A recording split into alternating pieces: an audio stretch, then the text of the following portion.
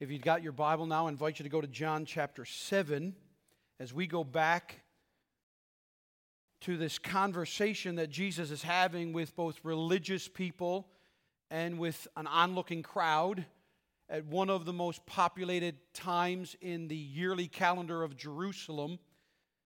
Jesus, in verse 14 of John chapter 7, heads up what is called the Feast of Booths, or the Feast of Tabernacles. It was the third feast of three that Israel had to send up all of their males to appear before God at the temple.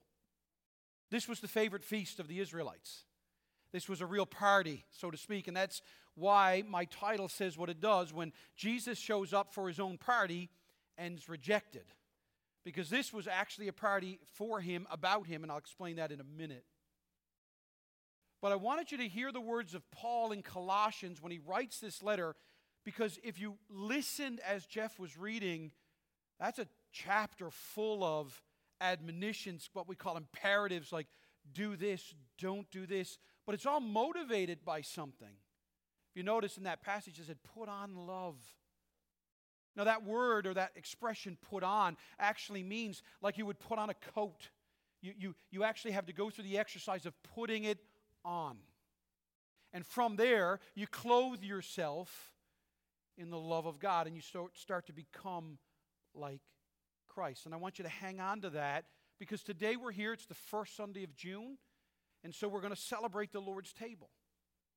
And if I said to you that the title of my sermon in John chapter 7, specifically, really it's all of chapter 7 and all of chapter 8 into chapter 9, but in verses 14 to 24 of this chapter, by way of preparation for the table of the Lord, I would submit to you that Jesus comes to a celebration that was instituted by God the Father for this group of people, this nation, to celebrate and to remember and to look ahead and to anticipate the Messiah.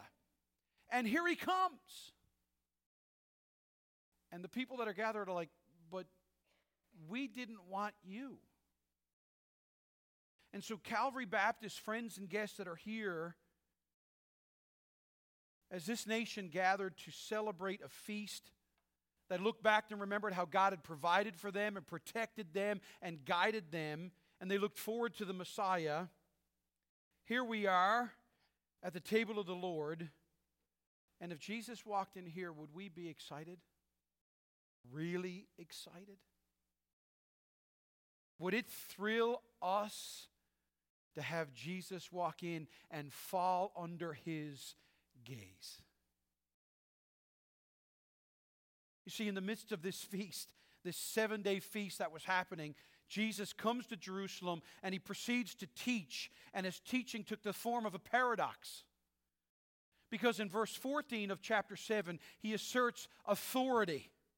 And yet, in verse 16 and 17, subordination. He submits. He says, first, I come and I teach to you. And the Jewish people were amazed by this. But then in verse 16, he says, but my teaching's not mine. And in verse 17, and I give glory to somebody else. And then he makes this massive promise that if you do the will of God, you will know God. You will know God's will. And then today, we're going to look in verses 18 to 19. He gives the nation a practical test. And then in 21 to 24, he illustrates his point.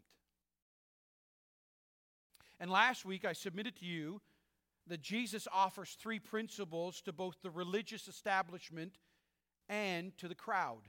So when you're reading the book of John, whenever you read the Jews, I want you to always think of religious leadership. That's what John the Apostle means. So whenever you read the Jews did this or the Jews asked and that, he means priests and scribes and Pharisees and Sadducees. Whenever he talks about the crowd, he's talking about the common man, the common woman. The person that were gathered, they were the everyday blue and white collar people, the down in the dumps people, the up in life people. It was just the crowd. They were struggling, everyday people to do life. But in this passage, he gives us three ways to be Christ-like. Last week we learned that to be Christ-like, you've got to obey God. It doesn't have to be complicated to be profound. If you want to be like Christ, obey God. Because Christ obeyed God. And then he gives you two other principles that we're going to look up today as we come to the table of the Lord. If you want to be like Christ, then you've got to want God's glory. Do you want God to be glorified? Do you want God to get the credit for life? Do you want people, including yourself, to sing His praises? Do you have a desire? Listen, purely apart from the joy that you might personally get if every pew here was completely packed and there was people out in that foyer and people out on that front yard and we had to open all the doors and the windows so people could do it. Outside of the fact that that would be thrilling, would it just thrill your soul because it would mean that many people are glorifying God and God's getting glory? Or sometimes do we want big churches because that'd be cool? I've traveled extensively, and next week I'm heading down to Dallas. And last year, or a little over a year ago, I went to Dallas and Houston. And this is not to be down on those in Texas. God has blessed them, but it is easy when you're in that state and you see how God has blessed them and you visit these buildings that are just massive. And they hold thousands upon thousands of people. And often your jaw just hangs open. And you look at the beauty and the splendor of these massive buildings with these football stadium type parking lots and these massive crosses and steeples. And you walk in and into foyers. I told you I went to one church in Dallas, and in the foyer they have a food court with 24 restaurants in their food court in the foyer. And I got some people thinking that they know which church I'm talking about. And it's easy to walk in there and go, wow. And yet I have to confess, and this is not to be down on that blessing. When I was in Nizhny Novgorod and I drove about a couple of hours outside that city in Russia and went to this very, very dirty, polluted town called Dzhinsk, which is, according to National Geographic, is the 5th most polluted city in the world. 27 prisons surround that city. And I gathered in a little tiny church, half the size of this one, all made of brick, ate a meager soup called borscht, which I actually quite enjoyed, with 30-odd people around the table, and only me and my translator had never been in prison. Everybody else had been in prison, found Jesus in prison. Over half of them there were studying to get baptized. And we stood up and we sang the doxology, me in English and them in Russian. Praise God from whom all blessings flow. And I have to tell you that tears rolled down my cheek that day in the way that God was glorified, in a way that transcended any of the beauty of any building I've ever seen. What do we truly want? And your reason that this is here, because if you want to be like Christ, you've got to want God's glory. And then finally, if you want to be like Christ, you've got to read God's Word. If you came this morning and said, man, Steve, I thought you were going to give me something really cool and original. No, it's not. You got to read God's Word. That's why today we went out of our way to give you large portions of it. And the reason for these is that Jesus' authority and position are not only being challenged and questioned by the religious establishment and by the crowd, the culture, he's actually going to end up being rejected. His pedigree, his messiahship will be questioned and then rejected. And following that, he's going to make them a promise and an invitation, and that will be questioned and then rejected. And so the Apostle John carefully crafts this gospel that bears his name with these key conversations with key individuals and groups, and he picks 7 particular signs that were specially chosen for you and I to get note of, and then 7 specially chosen I am statements of Jesus. And that reason he does these 7 signs and these 7 I ams is because by the end of the gospel, John says, here's the conclusion I want you to come to. And repetition aids learning, right? John chapter 20, verse 30. Now Jesus did many other signs in the presence of the disciples, which are not written in this book, but these are written. Why? So that you may believe that Jesus is the Christ. Now, Now, you've heard me say this many weeks. But you don't understand, the gospel is laid out with 7 signs and 7 I am statements. And John says, I want you to come to a different conclusion than most of the people that I've written about came to, including our passage.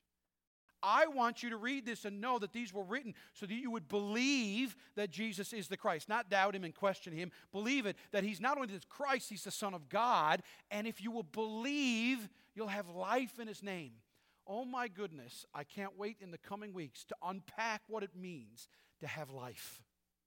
Because I believe that so many of us exert so much energy trying to live the good life only to discover at the end of life, like Solomon, oh my goodness, I wasted my life pursuing what was never going to give me what I was looking for. Let me describe it to you this way.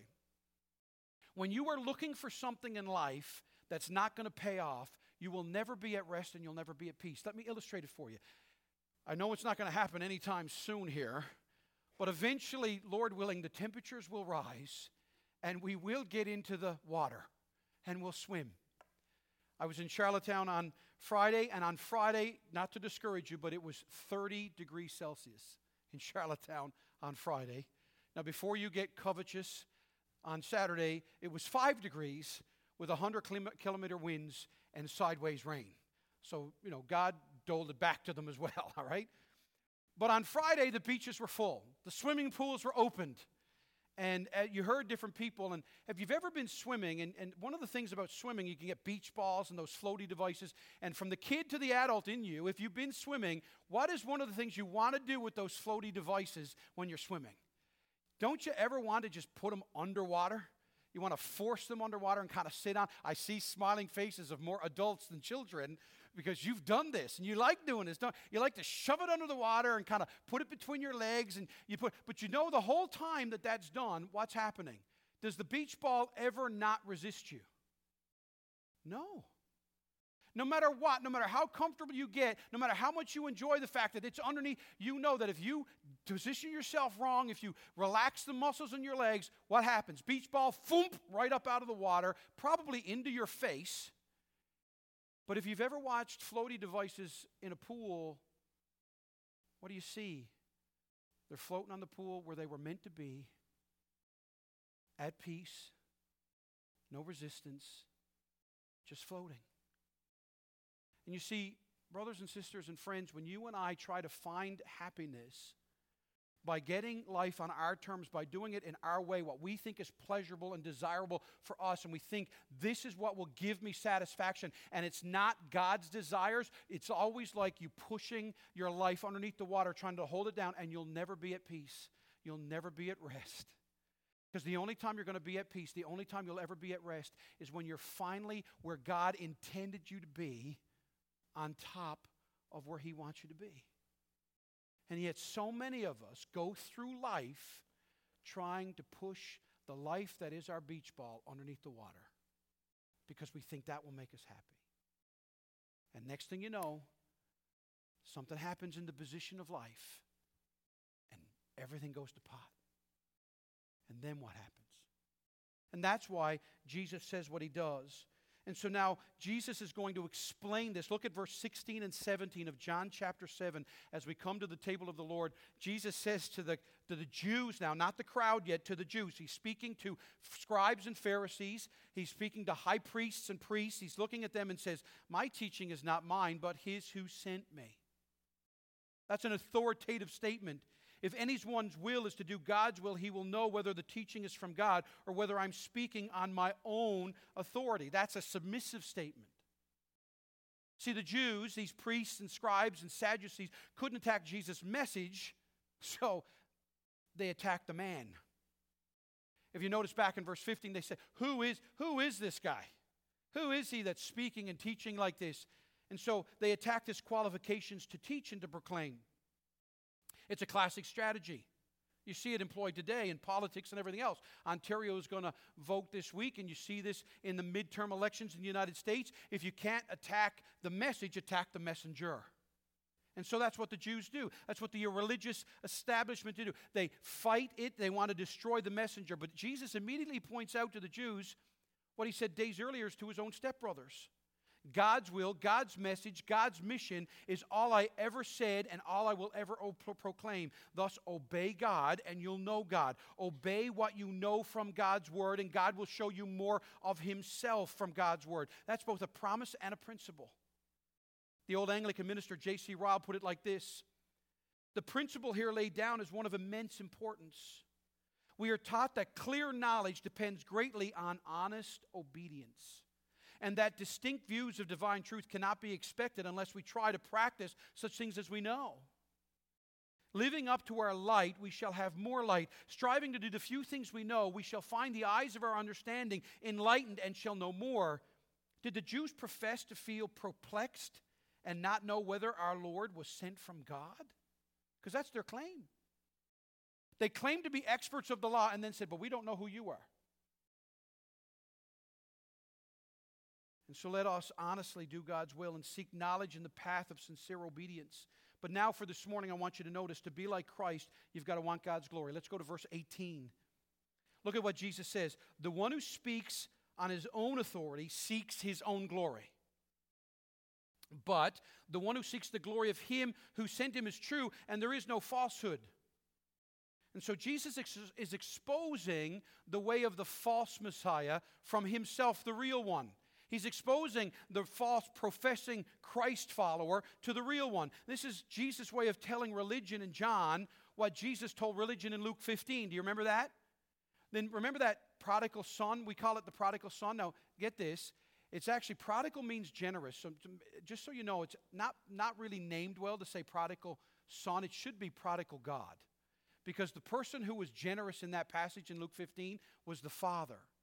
And we often focus on that son, the deadbeat son who said, give me my inheritance, and he runs out of the country and he spends it all and he ends up in a pig pen. But do you realize this is a story about two sons, two ways to try and control the father. One son says, I want everything now, it's mine, I have rights to it, and I want to spend it any way I want. But we discover later that the older son gets ticked when his baby brother comes back and gets forgiven. Why? Because he says in his heart, I've obeyed you from the beginning, now you owe me. And so you have a young son trying to control the father with demands. You have an older son that's actually trying to control the father through obedience. And he's saying, now that I've obeyed you, you owe me. And so that's what Jesus is doing here. But either son wanted their own glory. They didn't want to glorify the Father. They wanted their own glory. And so that's what Jesus is doing here. And Jesus is in effect saying, look, you can know I am true and real and who I claim to be, because all I ever want is God to be glorified. Listen to the writer of Hebrews. In Hebrews chapter 6, verse 16 and 17. So when God desired to show more convincingly to the heirs of the promise the unchangeable character of his purpose, he guaranteed it with an oath, and here's that statement, so that by two unchangeable things, which is impossible for God to lie, we who have fled for refuge might have strong encouragement to hold fast to the hope set before us. Jesus is saying, look, it's impossible for me to lie because all I ever want is God's glory. Therefore, you know I'm the Messiah. Jesus is saying what he does here must have really ticked off his primary audience. Because he's talking to rabbinically trained religious leaders of the day, and he's calling out their desire to preach in the strength, jockeying for position and power. He's condemning the celebrity preacher who's always been with us. These were men seeking their own fame, their own following, and they feared the people, not God's glory. Jesus looks at the very people who call his authority in question and says, you know I am the Messiah because all I want is for God to be glorified. You claim to be the leaders, and all you want is your own glory. You don't think that the religious leaders were not aware that there's a crowd watching and listening? Jesus is condemning them. He's calling them out, and he's doing so with a smile. He's laying out this, and they see this. And you know that this was what they felt, because if you look down at verse 30 of chapter 7, so they were seeking to arrest him, but no one laid a hand on him. Why? Because they feared the people. See, if these men were seeking God's glory, they would not have feared people, they would have feared God. Jesus says, you know I'm the Messiah because I want God's glory, whatever that looks like. Down in verse 44, some of them wanted to arrest him, but no one laid hands on him. Church, understand in the 21st century of mass media and prosperity gospel, the goal of the false prophet or preacher is not to feed the flock or protect it, not to love people or comfort them. It's not to sacrifice for them or put them and their needs ahead of their own. The false prophet or the false preacher fleeces the church. He adds pressure to people, seeks to control others for their own benefit, but not Jesus. If Jesus were simply trying to persuade others to his views, he would have sought whatever means seemed most effective. If he had the power to heal and it was all about him, he'd have just given people what they wanted. A few more miracles, a few more of this. I'd have them eaten out of the palm of my hand. Remember back in chapter 4, after he performed that miracle, they wanted to forcefully make him king. But he wouldn't let them because he wasn't a false prophet. In fact, he utterly rejected such pragmatism. Remember what his brother said back in verses 3 to 8? He said, I'm not here on my agenda. I'm here on the Father's agenda. But if you remember Philippians chapter 2, who thought it not robbery to be equal with God, but made himself of no reputation. And he left the throne room of heaven. And he was crucified on a tree. What about Romans 5? But God commended his love toward us, and that while we are yet sinners, God, Christ, died for us. 1 Peter chapter 4, that he who had no sin bore our iniquities on the cross. Verses in Hebrews and Revelation that Jesus tell us that Jesus came to die. He came to heal and forgive, to love, and tell us the truth about ourselves, but to offer himself in our place. I love the way John MacArthur sums up this. He said, Jesus, however, never sought his own glory, since he did not come to be served, but to serve and to give his life a ransom for many. He was gentle and humble in heart. Although he existed in the form of God, he did not regard equality with God a thing to be grasped. You see, if I can be culturally relevant, Jesus didn't ask people to buy him a jet. As recently a pastor said, God told me to tell you that you need to give money so I can have a jet. $54 million. And claims to be a preacher. Why is it that all the people that tell you to give the most seem to have the most themselves? Folks, we need to see this. But let us remember the example of Christ, who just before he did that, stood up, then knelt down and washed the disciples' feet. As we come to the table of the Lord, I want you to remember the example or the context by which this celebration was given to us. Before he ever said, and he took the bread and blessed it, and he took the cup and blessed it, he got up, took off his outer garment, put an apron around himself, and went around the room and washed the feet of all of his disciples. Can you imagine what that would have been like when the creator of the universe washes the dust and dirt from your feet? If you actually want to see the one who truly understood the gravity of it, just read the interplay with Peter. This is our example. He would die for them and for us. This is Jesus. Can I ask you this morning as we come to the table of the Lord, do you know him? Do you know him? You see, one last thing about this verse, though, in verse 18, Don Carson points this out, an important caution. He says, the one who prides himself on being his own man or woman or speaking on his own has his ego bound up with his witness. So, at least in part, he seeks to gain honor for him or herself. Thus, if that is the motive, you'll never see the truth. You're blind to it. Imagine living your life telling yourself, I love God, I love the words of God, only to discover you never did, which was what these Pharisees and priests were about to understand. This is what Jesus was telling them. You have given your life to the pursuit of something that you don't even love. And folks, I got to tell you, the more I study the Gospel of John, the more Jeremiah 17 is hitting me in the face. The heart is deceitful above all things and desperately sick. Who can understand it? I have said to you, church, many times, the hardest thing you'll ever do in life is be honest with yourself. You're going to lie to yourself more than you lie to anybody else. But notice verse 10 of Jeremiah. He says, I, the Lord, search the heart and test the mind to give every man according to his ways, according to the fruit of his deeds. Listen, the safest place for you to be is to let God tell you about yourself. That's the safest place for you to be. Because God will be completely honest and completely trustworthy. He will tell you everything about yourself. And no matter how bad it is, He looks at you and says, and I love you. And I died for you. And I will change you. And I will transform you. And look at what he says this. Do you catch this? Because this is what Jeff read in Colossians. In what I talked about in our call to confession and our call of worship, we lie to ourselves. We say one thing and do another. Why? Because we're always chasing what we truly love. Look at the next few verses. Look at verse 19. Has not Moses given you the law? Let none of you keeps the law. Can you imagine how that was a smack in the face? Has not Moses given you the law, yet you don't keep the law? Why do you seek to kill me? Now that's where knowing something about this feast comes into mind. That's why I gave you so much background last week. Can you imagine Jesus asking that question and getting back an answer? How can you imagine? You're looking at a priest, a guy who was given his life. The way it works in Judaism, you went from 0 to 12, and then you had your bar mitzvah. And if you were one of these, you had an aptitude for memorization, you had an aptitude for logic, you had an aptitude for intelligence, the parents would say, I think my son could be in the priesthood.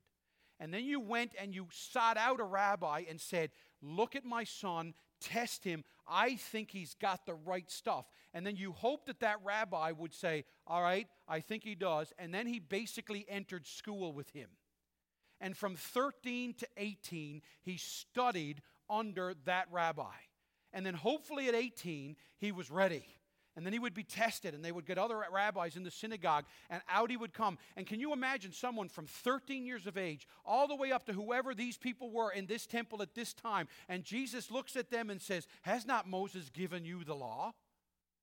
Of course, that's a rhetorical question. The answer is always going to be, yes, of course Moses gave us the law. What do you think we're all here for? We're here for this feast. We've studied all of our lives. The religious leaders would have cried out. But if you go back to Deuteronomy chapter 31 and verse 10, you find out a very interesting thing about this Feast of Booths. Moses commanded them at the end of every 7 years, at the set time in the year of release, at the Feast of Booths, when all of Israel comes to appear before the Lord your God at the place that he will choose. Notice this. You shall read this law before all of Israel in their hearing. Assemble the people, men and women and little ones, and the sojourner within their towns, that they may hear and learn to fear the Lord your God, and be careful to do all the words of this law, and that their children who have not known it may hear and learn to fear the Lord your God, as long as you live in the land that you are going over the Jordan to possess. Scholars tell us that in John chapter 7, when Jesus was here at this Feast of Booths, that this was falling on the anniversary of one of these sevens. And so that it's very likely that at this particular feast, in the middle of it, that these very priests and high priests and Pharisees have been reading large portions of the Torah to the people, and then they get into this argument with Jesus, and he says, look, you've got the law, but you don't keep it. You've got it here. You're reading it, and you don't keep it. This very day, you've been hearing the law, which you profess to honor so much, but do you honor it in your lives? And then he follows up the question with a not-so-nice declaration. None of you keeps the law. Again, one of my pastor friends says, this is the most accurate statement the Lord could have made as to the truth of human sinfulness. Because no one can keep the law. No one can keep it. And by the way, that word keeps the law means does what it says. It doesn't mean you know it. When he says, but you don't keep the law, he means you might know it, but you don't do what it says. You might hear it, talk about it, claim to love it, study it, and all that, but you don't do it. And this reminds me of an illustration. You might have heard this one from Francis Chan when he talks about his wife telling his daughter to go clean her room. Have you heard that one? Some of you have heard that? When she says, honey, go clean your room. And so she disappears for 2 hours. And then comes back, theoretically, and his wife says, honey, did you clean your room? And she said, well, no, but I did have a Bible study about it. I studied the words clean your room. I analyzed them. I found the word origin of them. I had some friends over. We had coffee and tea, and we talked about the concept of cleaning your room. We came up with a strategy to one day maybe clean your room or how that would go about it. We talked about different ways you could go about cleaning your room. But the fact of the matter is you didn't clean your room. Do you find that sometimes in church we can do that? We can have all the theology right, all the information. We can have all the life groups and study groups. We can have all the Sunday schools. We can have all the coffee times. And we read the Bible and we say we study the Bible and we do all these things and we know it and we can recite it and we can pontificate all about it. But then someone says, but have you done anything in it? And you're like, oh, you meant me to obey it. You see, when Mrs. Chan asked her daughter to go clean her room, she didn't ask her to go study the concept. She said, go clean your room. But how often do we study the Bible but not obey it? And so this is what Jesus says to this audience. And I love the next thing because then the crowd gets involved.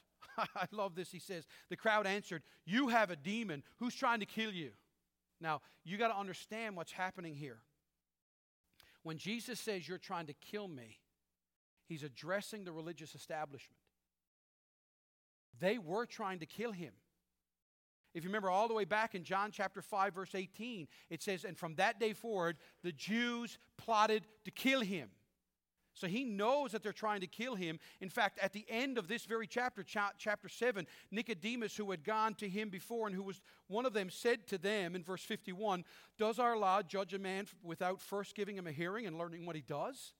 Because they were already trying to figure out how to kill him. So he's looking at the Jews going, I know what you're about. You claim to keep the law, and yet you want to kill me. You're going to violate the fourth commandment, all in trying to say you keep the law. You have this Moses law, and yet you're going to break it. But now the crowd who doesn't know all of this, they get involved and go, you're nuts.